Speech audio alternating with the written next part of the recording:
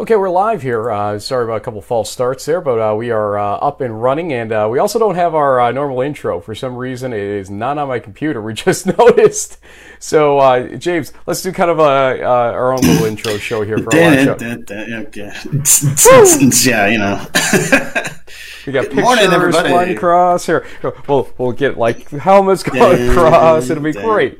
Yeah. Well, I got dancing nothing here. players. I got a CISO. Yeah. We got Union and RPI and Union and Coffee. RPI. Yes. I have a Wesley hat, but I don't think that'd be pretty appropriate right now, so we'll just kind of leave it at that. Yeah. JB, so our live show here, which I believe is being simulcast right now live on Twitter as well. You might want to check that and see what's happening on my handle, actually. But we are going to go over the best Week 5 games, he said. Imagine that. And there are plenty of them to go over across the country. But I think we want to focus in a little bit on Region 2 for a little bit because that seems to be where a lot of the questions emanate from, with a lot of teams that seem to be doing great, but they haven't really faced each other yet. And so, you know, Liberty League handled Empire 8 teams. We know that pretty well, and everybody else on their schedule for that matter. Now we've got 4 teams really in a legitimate fight inside the Liberty League, and 2 of them will match up this weekend. I'm not sure if I'm going to actually be at that game. We planned on that, but we're still waiting for some restriction words here from our friends over at Ithaca. So Hobart at Ithaca, talk about that game a little bit. I wanted to ask you something else, and we've got some questions we're going to be answering in this episode as well. Yep. I know you sent me a bunch, so pepper us with those as you see fit. But first, you are the guy that writes for the Hobart blog, as many people know. Tell us about Hobart at Ithaca and what to expect in that game. Well, both teams have very similar defensive stats. I think Ithaca currently is allowing 9.3 points per game. Hobart's allowing 9.5 points per game. Defensively, as far as like rushing yards allowed and so on and so forth, pretty similar statistics. Ithaca's defense is allowing a little more passing yards, and I think that was mostly due to that Bridgewater State game. But for the most part, both teams very strong defensively. There's some question marks around whether or not Hobart All-American and fifth-year senior Emmett Ford's shoulder is going to be in good enough condition to play. Starting middle linebacker Brian Aguilar is also kind of questionable with a turf toe injury. So if neither one of those guys can go, maybe it changes some things a little bit. But for the most part, I mean, Ithaca offensively is probably the favorite, at least through the air. AJ Wingfield, their quarterback, is currently ranked top in the Liberty League as far as passing yards, I think efficiency, touchdowns, etc. David Cruson, the quarterback for Hobart, is kind of the X factor because he hasn't had to throw the ball too much in the games that Hobart has won. And I just found out this week, apparently Hobart is ranked first in the nation. They're tied with W&L for the most rushing touchdowns in Division III with 19 over the first 4 games. So that's almost 5 rushing touchdowns a game. So needless to say, Frank, if you end up going to that Ithaca-Hobart game, you should probably expect to see probably a 70-30 run-to-pass ratio from Hobart. They will need to probably pass the ball a little more than they're used to, given the strength of the Ithaca defense. There's going to probably be some third and long possible situations where Cruson's going to have to drop back and maybe leverage his tight ends if the wide receiver core, which is still pretty green, isn't going to be able to step up. So should be a kind of a low scoring, just a crunch, bash, and crash style of football game. Okay, we used to be a Liberty League show, so let's continue in this kind of zone here. Rochester RPI. I haven't received my band notice yet from RPI, so at least there's they gave you a hat or a visor, and some other swag, and I think the players and the families, and probably even though they're not allowed to say it, the coaching staff all appreciate some of the stuff that you're saying to try to get some stands into the fans and under some. We're not saying to fans into the stands. I think you mean. Right, exactly. We're not saying to throw caution to the wind per se, but when you have a 5,000 plus seat stadium, you can socially distance. There are precautions you can put into place that allows people to cheer on their kids, to be with their families. Come on, let's just be practical. Let's be realistic. But yeah, I mean, the game. Let's talk about that though. Let's focus on football for this show. Rochester comes in. We had heard from our Drew Saxton, quarterback, CWRU guest, how improved he thought they were in a game that was a little closer than we assumed between Rochester and Case. But RPI's been kind of after two close calls and then a more distant game between RPI, they blew the doors off St. John Fisher. I don't think that's an overstatement by any stretch of the imagination. So ultimately, is RPI going to just roll over Rochester, or do you think Rochester's got a good chance here? I think Coach Chad has really done a nice job building that program back up, and this would probably be one of those situations where the extra time was beneficial for him and his coaching staff to get that roster size back up, to be able to recruit nationally. That was part of the reason why they brought him over from MIT. He has a national reputation at the D3 level for recruiting at high level academic institutions. So I think Rochester's going to give them a good run for their money. They gave Brockport a pretty close call just a couple weeks ago. So I don't think you can sleep on the Yellow Jackets at all this season. Okay, let's kind of complete a little bit of the fearsome foursome up top right now, although St. Lawrence is probably going to send me a nasty note, Puck. We're not ignoring you, trust me here. But there's that Union-Buffalo State game. Now, Union's had an interesting season when you really look at it. Their first two opponents, I would think, most people would agree, not the strongest out there, Morrisville State, Worcester State. Okay. Rolled over both of them. Then they take on Springfield in what we know to be a close game, to put it lightly. It went down to the wire, essentially. Colin Lama running still, I think, around the track right now at Union College after that interception that he achieved. And then on top of that, the Utica game, though the score looks pretty convincing at 30-9, I think it was last week, it was 14-9 going into the fourth quarter.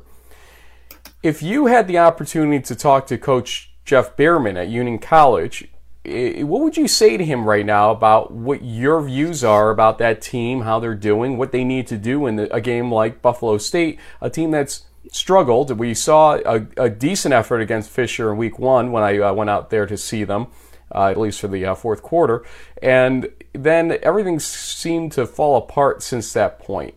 What would you say? Well, I mean, Union has a lot of talent across the board, and it's been interesting to see some of these younger guys like Tolbert and Fiore emerge as, plug and play type of guys. When even if Ross or Irabor isn't 100%, they can just.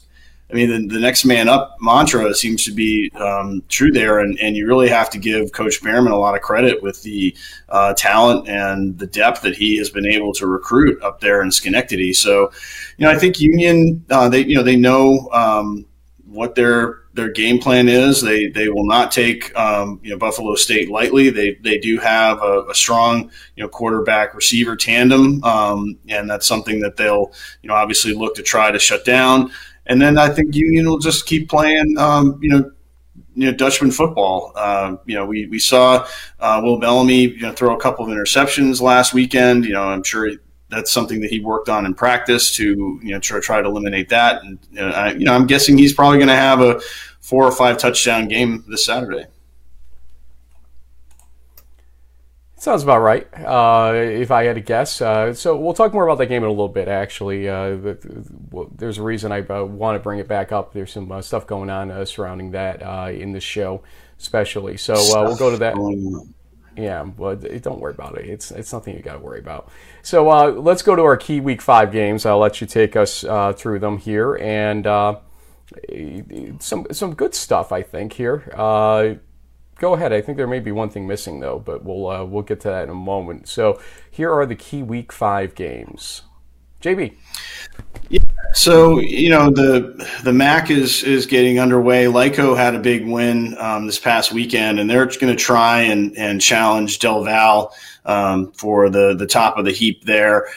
Should be an interesting matchup there. We haven't seen the Aggies really blow anybody away. Their defense has been keeping the scores down, but as you mentioned in a prior broadcast, Frank, the Del Val isn't going to be one of those teams that's going to run the score up. They just kind of keep their offense at a pretty even keel, and they score anywhere from 24 to 30 points a game, and that's good enough with that defense. Salve, Western New England, potentially a de facto CCC Pool A title type of game in the mix here. Salve has not been able to beat the Golden Bears for almost a decade now, so a win there would be really huge for the Seahawks and kind of announce a potential sort of new king of New England if that happens. And then down in Connecticut, my home state there on the Sound, Norwich versus Coast Guard for the mug. It is the little Army Navy game. Sometimes the Secretary's Cup overshadows that, but this is a true military school type of rivalry trophy game. So that's exciting. We've touched on Hobart and Ithaca to a certain extent. Salisbury. Hold on. You giving me the hook already. Okay. You've given your 2 cents already on this game, and I think it's time that somebody else gives a little bit of a say on this game, don't you think? Oh boy. What? What's wrong? What's going on? You have an issue here? with somebody else giving some say on this game? I mean, let's talk to Jeff Behrman, Union College head coach, and see what he has to say about this Hobart Ithaca game. He's got his own game we're going to talk about in a second. He would know better than I would. He actually would understand the film and what's going on. So it's a good idea that you brought in this subject matter expert and not listen to some goofball like me. Yeah, well, everybody loves the goofball in you. Trust me, I get enough questions, where's JB, across the country, including at Union College when I go there. Coach, we'll talk about your game in a second, but you look at that Hobart-Ithaca game, and I think we've been waiting for these matchups to begin in the Liberty League. We see it number 7 in the new rankings in D3FB.com. Greg Thomas did a great job with those rankings. This league's getting a lot of national notice right now, and that's a big game. Do you have any insight for us as we have to pick that game later in the show? Well, hey, great to see you both. JB, little surprise there for you. Frank reached out yesterday. I'm not sure how much of an expert I am. Not sure how much of an expert I am, but no, just to comment on, I think the league as a whole, really exciting. I think it's a testament to the coaches in the league and the players in the league. I think it's been really, really strong with the sense of some really good recruiting out there going on and some really good coaching and the players are executing. So excited to obviously aware of what's going on within the league. We just finished non-conference games. I'll be honest with both of you. I have not watched a snap of Ithaca. I have not watched a snap of Hobart, just based on we're just focusing on the game at hand, the task at hand, so to speak. Yeah. So I'm sure that it's going to be a great game. I don't even know where it's at. Is it? I couldn't even tell you where it's at. At Ithaca. It's at Ithaca. It's at Butterfield, yes. Yeah. But for Hobart, it's not been a good place. Yeah. So, a tough place to play, as we all know. Very tough place to play. I think Dan's done a great job at Ithaca. I know he's going to have his team ready. And likewise, I think Kevin and his staff have done a terrific job over the years and specifically focusing right now on this year. I know they're both undefeated right now and should be a great early game in league play. Absolutely. Well, the good news he tried to say here in this live show is that basically Coach, I think, is aware that Springfield game, too close for comfort, that Union had. The Utica game, they hung around way too long. I think the Union team in the third quarter may have gone out for some Utica greens, came back and finally started scoring again. Andre Ross Jr. and company getting things back underway in the fourth quarter. But Coach, it got to be a little frustrating. You've been facing some injuries, obviously. I know that Erebor and Ross were kind of either fully out or partially out in the Springfield game. That surprised a lot of people, but Ross was back definitely in the last game. Didn't see if Erebor was in that box score. But now, as you head toward Buffalo State, what is the condition of your team, and how do you think your team matches up against the Bengals? Yeah, I mean, I try not to look back too far. Always trying to focus forward as much as possible. I'll just comment here. There's a lot of good football teams out there in the country right now, and in terms of coaching and players at the Division III level, I think it's at a high level right now across the board. And Mike Sarasula does an unbelievable job with his staff. That's a good football team and a good football program at Springfield. So that did not surprise me, to be honest with you. And same with Blades Fagiano and his staff at Utica. I mean, that's they're playing at home. They're playing on homecoming, and they got a lot of good players on that team, and they do a great job coaching those players up. So, it's not easy to win. I think any coach that you talk to is going to tell you that, and you gotta fight through the injuries, which we have had certainly, and we continue to fight through the injuries right now. But I said to the staff a couple of weeks ago, I said, hey, so-and-so didn't feel sorry. We didn't feel sorry for so-and-so when they lost their first-string quarterback or their second-string quarterback. No one's feeling sorry for us right now. So, next man up. And I know it's kind of cliche, but it's true. The game doesn't stop because you have some injuries. You have to do your job as a coach to put other players in positions to make plays. And, that's what we're trying to do right now. I think in terms of going into Buffalo State, I mean, you're playing on the road, you're traveling. The biggest distance we'll travel this year, going to Buffalo State, it is their homecoming. When you look at the one game that they played at home against St. John Fisher, it was a tight game up through the fourth quarter. So, they certainly play well at home. I know 2 years ago when we went out there, they played well at home as well. So we're expecting, a very challenging game right now. It's we don't look at the records. You can't do that. You can't look at this score and that score. I know people want to do that, but I look at that one game, and we have to do and what we need to do to come out on top. Coach, this fall season is obviously pretty unique in the grand scheme of things when you think about what we went through over the last 18 months. And 2019, you guys were in a similar position, going into this week, undefeated, and it led to a great 2019 season. But what from your perspective have been some of the biggest similarities and differences? I mean, the differences I think we kind of know off the top of our head, but are you starting to feel like a little bit of a return to normal, now going into the fifth week of this fall season, or there's still a little bit of the, what happened in 2020 still kind of overshadowing things to a certain extent? Honestly, for me, it's business as usual, to be honest with you. You control what you can control. It's something we preach all the time to our guys. And look, if they ask us to wear a mask inside, we wear a mask inside. If they ask us to wear a mask on a bus, we wear a mask on a bus. So those parts are just kind of like, okay, that's what we have to do to have a season and to play football games and to be able to compete on Saturday. Then we're going to do it. That's fine. So I guess that's probably really the only difference. I mean, we're in classes, we go to practice, we go to meetings. The weeks are the same right now, and that's what you embrace as you get into the season. So in terms of that, honestly, JB, it's for me, again, as I said, business as usual.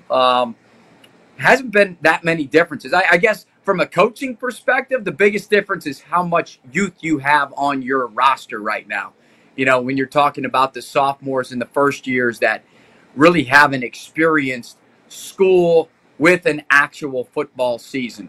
So we're staying and focusing on those two classes specifically to make sure that they're balancing things correctly academically and athletically right now. The juniors and seniors, they've been there, done that. They've kind of figured things out at this point. So that's probably the biggest difference right now, and the focus that we have to have more so off the field. So, Coach, there have been rumors that I've been seen wearing this RPI visor here that was sent over by Coach Isernia. I have not received my rescinding of my alumni status yet from Union for doing so, so at least there is that. But the reason we did do that, and a lot of Union fans have kind of stood with us on this on Twitter and social media, is this interesting policy over at RPI. Now, I don't want you to be negative here, and I know you have your thoughts on it, but we're not going to go there. But let's talk about the flip side. Union College and President David Harris have sort of embraced fans back on campus with restrictions. This is not willy-nilly, everybody go out and be dangerous in this situation. He was on our show over a year ago when things started up. He's been very transparent about things, obviously. Tell us about how you feel Union has approached just the back-to-school approach this year and the back-to-athletics approach with the fans, etc. I think they've done a great job. You mentioned David Harris. I mean, he's a tremendous leader from the minute he stepped on campus and took the reins of the college. I think what he's done over the last 18 years, him and his administration have been, or 18 months, excuse me, have been incredible. Yeah, you know, when things first happened back last March and April and May, a lot of us didn't know what was going on, right? And decisions were made that I felt were correct at the time. And still feel that they were correct at the time, because obviously the safety and health and well-being of the students and the campus community is going to be first and foremost. In terms of moving into this fall, I couldn't be any happier. You know, it's for our students, for our faculty, for our staff, for our overall campus community. I mean, I had this conversation with the sophomore student just the other day. And I think this will sum it up right now. He's like, it is so nice to be able to go to class and have a discussion in person with other students and your professor. It's such a different experience than what we had last year being remote the whole time. And then, you know, again, for us, the restrictions, so our guys have to wear masks when they go in the weight room. Like, they didn't complain one time. It was like, okay, all right, that's what we have to do. That's what we'll do. So in terms of how they've handled it, I mean, to me, you know, it's been a normal operation here, which I'm very, very thankful and grateful to David Harris and his administration for that. I think, again, Athletic Director Jim McLaughlin's done a terrific job in terms of just keeping us all safe and moving forward to make it as normal as possible. So, and then to have the fans at the games is tremendous. You know, it's part of the experience, right? It's part of the college game day experience to have the students there, to have the families there. People have been through so much over the last 18 months that I think it's nice that they can be there. JB has one more question, I think, for you before we let you go. I know you got an interview coming up with the Gazette to talk with them in a few minutes. So, JB, go for it. This is what, you know, the D3 fans just really need to know about from Coach Behrman. So you're heading to Buffalo, often referred to as the birthplace of the chicken wing, you know, the best chicken wings in the country, although I'm sure there might be some pizza shops in Schenectady and other small towns in upstate New York that would like to maybe challenge that claim. So, Coach, after the game, is it ranch or blue cheese for you? I'll be honest with you, not a big chicken wing eater. Not a condiment guy either. So, yeah, I've been that way all my life. I'm not going to lie to you. But I do know there will be wings there will be some wings at the parent tailgate. I had our head of our parent tailgate that feeds our guys afterwards. She wanted to know the total number, and she wanted to make sure there's enough buffalo wings for everybody. So there you go. I'm sure there'll be plenty of blue cheese and ranch there for them. I got one last question for you as well, real quick here. In our preseason show, in our cold open for that preseason show, I told Will Bellamy and Will Sermon that I noticed a couple extra gray hairs on you, and I asked them what player or players may be causing those gray hairs, and they answered, I think, a combination of Colin Lama, Andre Ross, and Sermon threw Bellamy under the bus a little bit as well. Is there any accuracy to those statements that they made? Bellamy for sure. Absolutely. I'm with him all the time, right? And hey, I ain't getting any younger. That's for sure. So, I have so much fun with this team. I love coaching this team. A great group of people. We have great families, and that's part of the challenges of being a coach, right? Is just helping these guys grow, develop, and mature through their time here. And all those guys that they mentioned are great people, and have grown so much since being here. Has Llama stopped running around the track after the interception versus Springfield? Have you been able to pull him aside yet? I absolutely pulled him aside. Yes. Yeah, that was discussed. You know what? That's Colin Llama. That's Colin Llama in a nutshell. Okay, I know, but that's Colin in a nutshell. Let's not kid ourselves. That's the way he's been since day one he walked on that campus, and you're better off with him than without him. Between the lines, yeah, he's as good as they come between the lines. Isn't that kind of what you want? Isn't that kind of what you want, though, in the linebacker coach? They have to be a little bit, crazy, a little bit wild. They have to have that kind of wild man mentality to get out there and really get after it, right? Absolutely. Yeah, you definitely got to live on the edge a little bit now, for sure. Yeah, you do. Coach, appreciate your time this morning. A lot of fun always talking with you and catching up. And that was a nice surprise. Yep, for JB to actually talk to you for once here. But good luck against Buffalo State this weekend. I was out there, great field and great atmosphere generally for football, as you know. And so enjoy the experience, but I'm sure the enjoyment will be better if you move to another win on your win-loss record after this one. So good luck against Buffalo State, and thanks again. Thank you both, guys. Keep up the great work. You guys are awesome. Thank you. Thank you, sir. Thanks, Coach.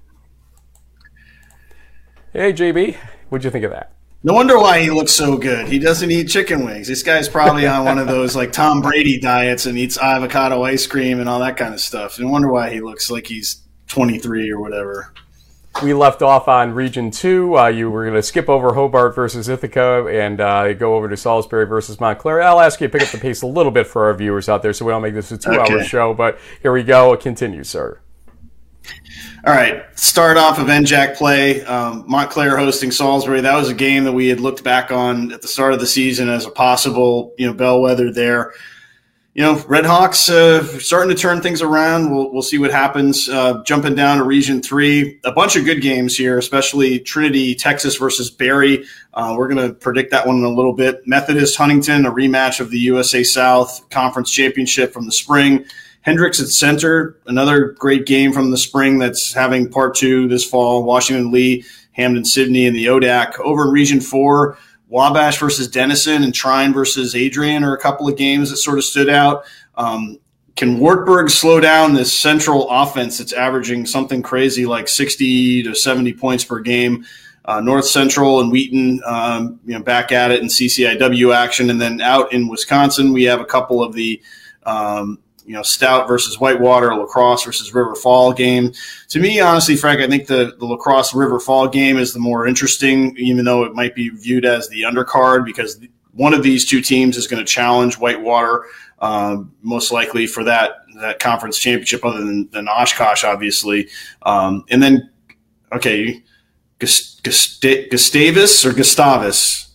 Gustavus Adolphus. Easy for you to say.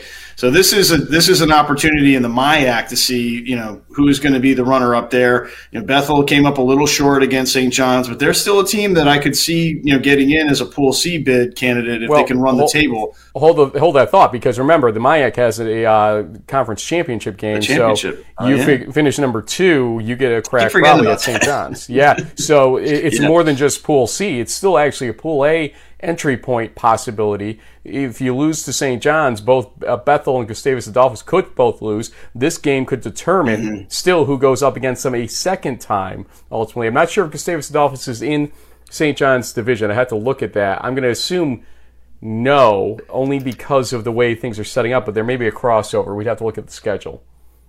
Let's take a quick peek here. It appears like live shows. Yeah. I'll just call them GA. They're in the Gusties.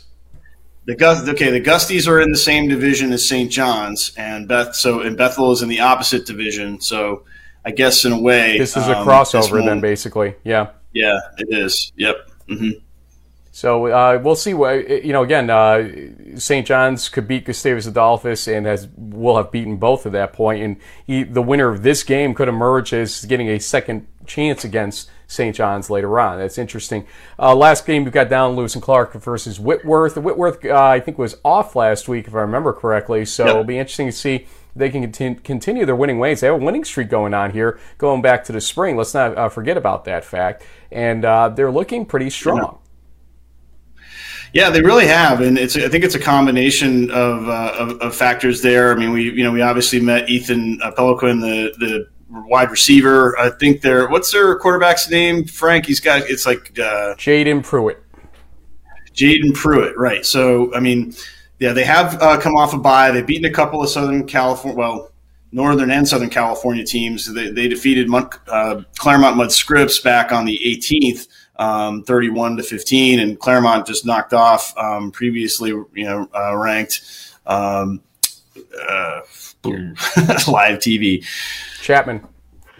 Chapman, exactly. So anyway, they're a week away from their big matchup at Linfield on the 9th. So you have to hope that they're not going to overlook Lewis and Clark, who's quietly gone 1-1. They beat up on Whittier. They've had a 2-week bye. Which is kind of interesting. So they've been preparing for this one for a while. This could be a trap game for the Pirates if they're not careful. Yeah, I don't like those 2-week buys, to be honest with you. I think it just gets you into that sedentary type of scenario that you don't ever want to be in the middle of a football season. We saw some teams experience it during the spring, and it felt like they came out a little bit at that point once they kind of got back to football. So we'll see how that plays out. JB, the scores are up there. You really went 12-0 last week. I mean, I watched our playback, and I was a little bit shocked by that. It's pretty. It was just kind of random luck. I don't know, and it was just one of those things where I think you meant with a little bit of the potential upset picks with Bethel and so on, but I don't know, man. That's sort of how it panned out. I've got a little bit of a lead, but this weekend could change everything. I mean, there's a lot of games that are really hard to call. I'm going to make an executive decision. We threw in a 13th game this week just so I could catch up with you, basically. Lucky 13, okay. Yep. So we'll get that rolling in a second here, as it won't allow me to add that extra second. There we go. Or extra minute, rather. Extra second. That'd be plenty of time to talk about it. A couple minutes. Yeah. And then we start with the music. That's great. And then Frank basically puts up the next football game on there. Look at this. Is like a well-oiled machine until I realize we haven't started the clock yet, but I haven't even named the game yet. So it's Norwich at Coast Guard in the NUMAC. Again, these are all conference games that we're talking about now, so we'll put the conference afterward. JB, I've talked for long enough. Go. Well, which Coast Guard team is going to show up? They have been a little hot and cold this season. They win some close ones, and then they drop games to teams that you kind of makes you scratch your head. So Norwich has that high-powered offense. I don't know. I think CC Grant and company will find a way to win it at home, but it's going to be a kind of a battle. Maybe a special teams play turns it. I'll take the Bears to hang on 21-17. I'll take your landscaping crew outside, actually. They always provide some excitement on our show here. So I'm going to say in this one, Coast Guard will win this game. Norwich has struggled a little bit, it feels like, at times throughout this one. And I think Coast Guard, for a game that has a trophy or a mug, in this case, attached to it, I think they're going to play a better game against them. So Coast Guard wins this game. Low scoring. Check that. Medium scoring. 24-17 in favor of Coast Guard. Salve Regina at Western New England. This is a big CCC battle. Let's not kid ourselves. They're kind of like the Hobart to Ithaca type scenario in Region 1 conference startups here. A lot of emotion right now, obviously, at Salve with the passing of Kevin Gilmartin's dad, Poppy, and that's going to probably carry through into this game. Sometimes emotion can shoot you in the foot, and sometimes it can give you a shot in the arm. And in this case, I want to say they've been playing with a shot in the arm very well to support their coach. I'm going to say Salve wins this game on the road. It's going to be a tough game, though. 40-37, Salve. Wow. Yeah, I mean, it's hard not to pick the Seahawks just given everything that they've been through. And Western New England sitting at 2-2, but they have challenged themselves with games against Salisbury and Utica, and I think maybe that extra challenge might help them in this case. They'll hang on. It's going to be a close call, but I think the Golden Bears are going to keep that streak alive, and they'll hang on for a 41-38 win. We've gone 220 with only 2 games, so we got to hurry up a little bit here, I guess. Susquehanna at Ursinus, Centennial Conference. Big game here because is Ursinus for real? That's the question. Go. I think Susquehanna is a team that we should have been talking about for a few more weeks. They have a point that they want to prove. I think they're going to win this one pretty big, 41-27. I'm going with Ursinus. I think the Muhlenberg situation wasn't a fluke. Their trajectory is generally better, it looks like to me. So I'm going to stick with them and probably pay the price for it on my win-loss record again. But you know what? Who cares at this point? I got to throw caution to the wind. Ursinus wins this game 31-20. Hobart at Ithaca. I get to start this, and probably fittingly so you don't have to go first on this. I just think Ithaca with that Brockport win showed me that they are made of a lot of what we didn't expect coming into this season in terms of good QB play, good defense. I know it wasn't the greatest statistical game, but it's poised enough to beat a team like that impresses me, okay? And I think when you look at schedule-wise, Ithaca has played a better schedule compared to Hobart, in my view, because Fisher, we learned Hunter Walsh is out, and we'll talk about them in a second here. But I'm going to pick Ithaca in this game at home.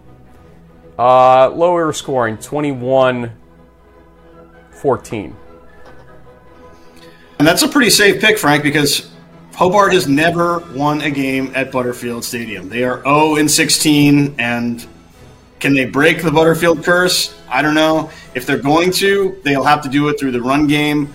I'm going to go out on a limb and say that somehow through a combination of Rayshawn Boswell and Tim Denham Jr. that they're able to run the ball and keep it out of A.J. Wingfield's hands. And somehow, I think on my blog, I think I said it was be like a 30-24 close one, but I'm going to go with the Statesman. I haven't been right since 2016, though, Frank, so this could be the kiss of death. Rockport at St. John Fisher in an E8 showdown, the Courage Bowl. Go for it. Too much Brockport defense. I think with Fisher being banged up, they'll run away with this one literally and figuratively, 31-13. Yeah, different team without Hunter Walsh, but great cause in this game. This game always plays out close because of what surrounds it. So I'm going to say it's closer than that. 27-24 in favor of Brockport with a late surge by St. John Fisher. Trinity, Texas at Berry in Region 3 in the SAA. We've got some SAA action, a lot to talk about here, actually. I'm going to pick Berry here. This is a good game. This is a very good game for the SAA. Yeah. Don't underestimate this. Trinity had that streak that was broken, obviously, but they still have a really good overall upward trajectory. Berry, I think they learned a lot about themselves when they lost to Wisconsin Whitewater and went down, 30-0 at halftime in that game. Mm-hmm. I'm going to give the small nudge here toward Barry and Coach K, 28-24. Yeah, it's hard to tell what's going on with this Trinity, Texas team because they had that first game canceled. They haven't played in a couple of weeks. I'll take the Tigers. I think they were picked first in the conference for a reason. We'll see. I think it's going to be a shootout. 31-28. Hendricks is center, another SAA matchup that's probably pretty good on paper at least. I wouldn't surprise me if center potentially wins the SAA the way they've been playing lights out. Their defense is great. Their offense is explosive, even in the the low-scoring games we saw last weekend. I like the Colonels. I think they'll survive another shootout, 49-35. Ditto that, and the score, I think center wins the game. Lower scoring like the Trine game. I'm going to say 24-14 in favor of center. Washington Lee at Hampton Sydney, almost fit there, but we'll make it fit now in the ODAC. And I'm going to say Hampton Sydney struggled to start the season, no doubt. Washington Lee coming off that high, great angles of those last two plays on Twitter I saw last night, in fact, from the Randolph-Macon game. I'm going to say Washington Lee can take it to Randolph-Macon, and seeing what Randolph-Macon did to Hampton Sydney in the spring, here we go, the law of syllogisms, that never works, and I should never do it. Guess what? I'm doing it. That's what we do. W&L, give it to them by a score of 21-17. Yeah, it's kind of like what I'm thinking with the Hobart Ithaca game. I think the rushing attack will be the difference, maybe. So I will take the Generals to run it up 31-27. 3.5 minutes left here. We're still in Region 3, but things change a little bit. Methodist at Huntington, go for it in the USA South. Yeah, I think I'll stick with the home team. That was a big win for them over Brevard. This gives them a chance to keep pushing towards that USA South title. I'll take the hometown Hawks to win this one 27-14. Yeah, they played each other right in the spring for the championship, if I remember correctly, or the championship. They did. Yep. So at home at Huntington, I'm going to say they win this one. It seems like the scores have not been living up to expectations in the USA South, so I'm going to say 20-17 in this one. Huntington wins. And in Region 4, I believe, right? The NCAC is Region 4. Wabash at Denison coming up. And Little Giants always fight, right? So I'm going to say that they do so here and win this game. Some Wabash fans have been a little bit critical of the consideration of rankings and this and that and the other thing. Well, here's a chance to prove it, and I think they might here. It is going to be Wabash winning this 27-26. Close game. Yeah, I mean, Denison's looked good. They won 3 in a row. The win over Wittenberg last weekend was impressive and made me initially think that would be my pick. But I'm going to go stick with the Little Giants also. I think it's going to be a close call, but I'll take them, Wabash that is, to win 27-24. I think it's going to come down to a field goal. 150 left. Region 5, Wartburg at Central in the ARC. Central's just been impressing the hell out of me. I'm not going to lie to you here. Their numbers have stacked up really well, and this is supposed to be yours to go first on, so I'll let you go ahead and pick yours first, and then you know who I'm going with. I mean, until somebody knocks Central off, they seem to be the team to beat in the ARC. They're putting up 84 points. I mean, I'll take them to win this one 42-21.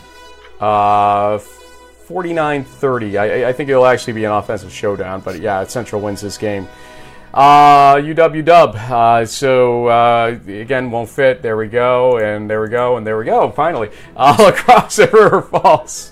I got to get that wider somehow. In the WIAC. I think Lacrosse, they're ranked in my rankings. I see no reason to say no to them winning this game, although it is on the road per se. I'm going to go with Lacrosse here by a final score of 31-20 over River Falls. Yeah, and I think Lacrosse beat River Falls in 2019 as well. So, but I don't know. There's got to be at least some kind of an upset this weekend, right, Frank? So I'll go with the Falcons. I'll just take a flyer and see what happens there. Home team will hang on in a close one. Let's say 35-28. 20 seconds. Gusties, Bethel. The Royals, I think, are still. I mean, they gave St. John's a good run for their money. I think they'll beat the Gusties, say 31-24.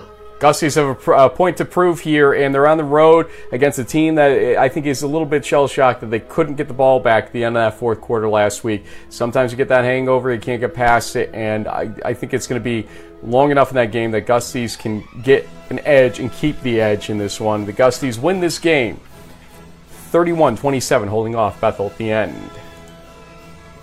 That's it. Did we really get through all 13 games in just about the 11 minutes that we had set aside? That's incredible. We finally kicked it in. That's incredible. Yeah. So, JB, if you were a fan here and you had to watch 2 or 3 games this week on the web streams or whatnot, what games would you say top billing? You only have 1 or 2 screens maximum to watch, so you can maybe watch simultaneously. What would you say to them watch? Well, I mean, everyone, of course, is going to say because I went there that I'm biased towards the Hobart Ithaca game, but 2 top 25 teams playing a potential history-making game. If somehow the Statesman can break this curse of not being able to win in Ithaca, is obviously one of them. I think the Salve Western New England game, it's another one of those things where can the up-and-coming contender knock off the longtime reigning champion, should be really great. And then I think maybe the Trinity Berry game in the evening, that's going to be a great nightcap. We've seen since last spring some of these SAA games, especially the night games, are outstanding, back and forth, close calls. So those would probably be my top 3, with perhaps the Susquehanna Ursinus game is one to keep an eye on, just because I feel like we, meaning people who follow Division III, haven't really been paying enough attention to Susquehanna. I think they had won a lot of games in 2019. They had a point to prove, and they got left off the table in the Pool C bid situation, and then they took it out on a MAC team, dropping 84 points on them in the postseason bowl. I think they've won like 12 or 13 games in a row. I think the Riverhawks are going to make a run at the CC. So this is one of those awkward moments where I don't have an email that I was hoping we'd get by this morning to help explain what I'm going to be doing this weekend in terms of coverage. The original plan, just to be honest here, was Hobart at Ithaca and then the Courage Bowl, Brockport at St. John Fisher. And I'd like that to remain the case, but we were told late yesterday and haven't gotten a response since I'm required to stay behind some yellow line, which I'm not sure if that's the spectator roping that we're used to or what this yellow line is and how it affects our normal coverage, and also that the players can go directly into the locker room after the game. So I'm not sure if that means I don't get a chance to do post-game interviews with the winning team ultimately. So we're going to try to work that out today. If that is not going to happen, we're going to seek credentials from Western New England for the Salve Western New England game, and then UMass Dartmouth at WestCon as a double dip. So we're going to have a double dip somewhere in this whole scheme of things. Okay. But it's a question of where, and unfortunately, it's because of some lack of communication here over the last 24 hours or so, we can't tell you exactly where I'm going to be. It would be disappointing if Ithaca didn't allow us to do what we normally do. We've done everything we can to support the Ithaca broadcasts over the years. Jake Assman and Matthias Wheelman and Ben Carlton. I was on their show the last couple days there on Wednesday. Yep. Second Floor Sports. We've done everything we can to promote them and prop them up. And so one would hope that Ithaca would say, yeah, there's no problem with you being on the sideline and do what you normally would do with your Twitter video, so you have the right angles and everything like that. It's not about being prima donna. It's about doing the right coverage, and being in a fan grouping is not that at Ithaca, especially after what happened a couple of years ago. I know that firsthand. So let's hope that there are lines that they just installed, maybe an extra foot back and away from the players' box and stuff like that. I don't know, and we'll have to find out over the next few hours here what it is. We'll tweet it out and get that information out to you. Although I jokingly said to you last night, and I'll share it with everybody, the restrictions sound worse than RPI's restrictions when I was at their facility. How would that even be possible ultimately? But RPI's athletics department did know that you let us do what we need to do. We're going to be smart. We're not going to get anybody sick in the process of it, or not try to at least. And hopefully Ithaca got the same memo at some point that, media does their job, or they have their job to do, and we also don't want to get ill ourselves. Let's face it here. Okay? Yeah, no kidding. Wow. I'm vaccinated, so, it is what it is. I think this week is going to be a defining week for D3, with all conferences basically entering conference play. I can't name one that I didn't see it happening in, so this is where it starts. This is where Pool A starts for everybody. Some have played a couple of games already in conference play. We get it. But this is it. The entire country now is in the same sync of Pool A. It doesn't matter what happened in the out-of-conference schedule. You win your conference, you're going to the playoffs. Yep, that's it. And we'll worry about Pool C later. Yeah, we've gotten a lot of questions from different fans over the last few days, like, with 4 undefeated teams in the Liberty League, being in either in the poll or whatever, who do you ultimately have coming out on top? You've said it. I think we both said we don't really know. Hobart Ithaca is going to sort of set the table for that and start kind of stack ranking teams. We addressed the question around, like, who do we see as an early at-large bid coming from either Region 1 or 2. Our friend Jason Bowen threw out who's the better conference at the moment, the Centennial or the Liberty League. D3 football had the Centennial at number 6. Liberty League was number 7. I mean, I guess maybe the top of Centennial might be stronger, possibly, but the Liberty League's out-of-conference record is much better. So go figure. I think that's kind of a push. And I think, as you're saying or suggesting, I think you go a little bit deeper in the Liberty League, though. Hopkins, Muhlenberg, and Susquehanna and Ursinus at this point are going to object to that, and so I think I might give the slight edge to the Centennial, as Greg did in D3Football.com there. We got one from Antoine Cuff. As of today, very early, do you see an at-large bid coming from Region 1 and or Region 2? We've been talking about that a little bit on the show. I think Region 2 has been the answer. We've been leaning toward with the Liberty League, but they could beat each other up pretty badly on the way to that. So the other thing that could happen is Montclair could beat Salisbury and go on to have a good win-loss record, Montclair, despite the bad start they had, and Salisbury would be an actual candidate for it as well in there. And look, Centennial, because they have so few out-of-conference games, it's tough for them to justify Pool C bid to the Centennial Conference because the numbers don't make it easy on the committee to pick a Centennial Conference Pool C team. But if Muhlenberg runs the table and Ursinus does the same going down the line here, that could happen as well. But Region 2 generally looks like the better grouping right now with all those scenarios. The only team I can name in Region 1, or only teams, 2 teams actually, are a Widener-Del Val loser and possibly the loser of any Salve game if it's Salve, because Salve losing a game, running the table the rest of the way would be 9-1. They could get in if their stats prove to be good, although subjectively people might diss their schedule.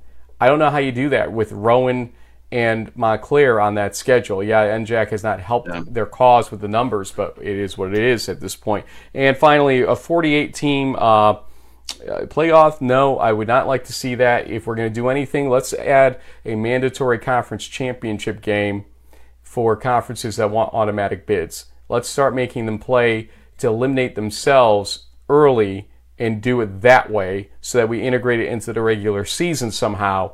The NEFC used to have one. The MIAC's got one now. We saw 5 in the spring season. It was great. And I think the second half of that question, pads and spring practice. I mean, we know what we would like to see and what coaches would like to see. Unfortunately, the NCAA still does not like that for Division III. And I think they may have accommodated a little bit, but they're going back to sort of the old ways. That's just not going to be an argument that most D3 football coaches are going to win, unfortunately. I like the idea of spring practice and pads, even if it's just, helmets and shoulder pad type shells kind of thing, but I doubt the NCAA is going to look. Well, I think they did. I think actually they did expand to that. Well, they did like 4 or 5. I mean, it's not going to be it's as not much as universal in the springtime. It's not going to be as spring. much as it should. 100%. It wasn't the 2021 spring by any stretch of the imagination. Gary Barrett with those last 2 questions. Appreciate that. And Patriots 1015 with the Liberty League question. We didn't name that on Twitter. So thank you for catching that. We almost left without answering those questions. Appreciate the questions. Keep them coming to us on Twitter. Our coverage throughout the weekend is mainly on Twitter. I'll have post-game interviews, usually the morning after the games that I cover, but we'll have in-game coverage on Twitter from my handle and retweeted by JB on the D3FB Huddle channel. Had over 26,000 video views, maybe more, from the UMHB game against Hardin-Simmons. And, schools, if you're watching, coaches, start thinking about your Ghilardi Trophy candidates. Okay, we were actually pinging one coach yesterday saying, hey, we think you got a good candidate there, and it's a school that's not used to nominating for Ghilardi Trophy. And so if your coach and your school hasn't done it, reach out to us. We'll help connect you with what you need to know and make sure that we get a great, across the country pool of Ghilardi Trophy finalists. The J Club, hopefully we'll add them to a retweet here, a quote retweet, so they know that we're trying to promote this as well. Make sure to get your best players, especially those that are great in the classroom. It's still off the field, still matters a little bit. It's less than it used to in the equation, but get your players nominated, juniors and seniors both, or juniors, seniors, and super seniors at this point, I guess you should say. So we could have a really healthy pool. Let's do it. Let's get 100 players nominated, 100 deserving players, and get them recognized across the country. That's it, JB. I will talk to you throughout the weekend. Folks, we'll see you throughout the weekend on social media. And enjoy Week 5. Lots of great coverage coming up.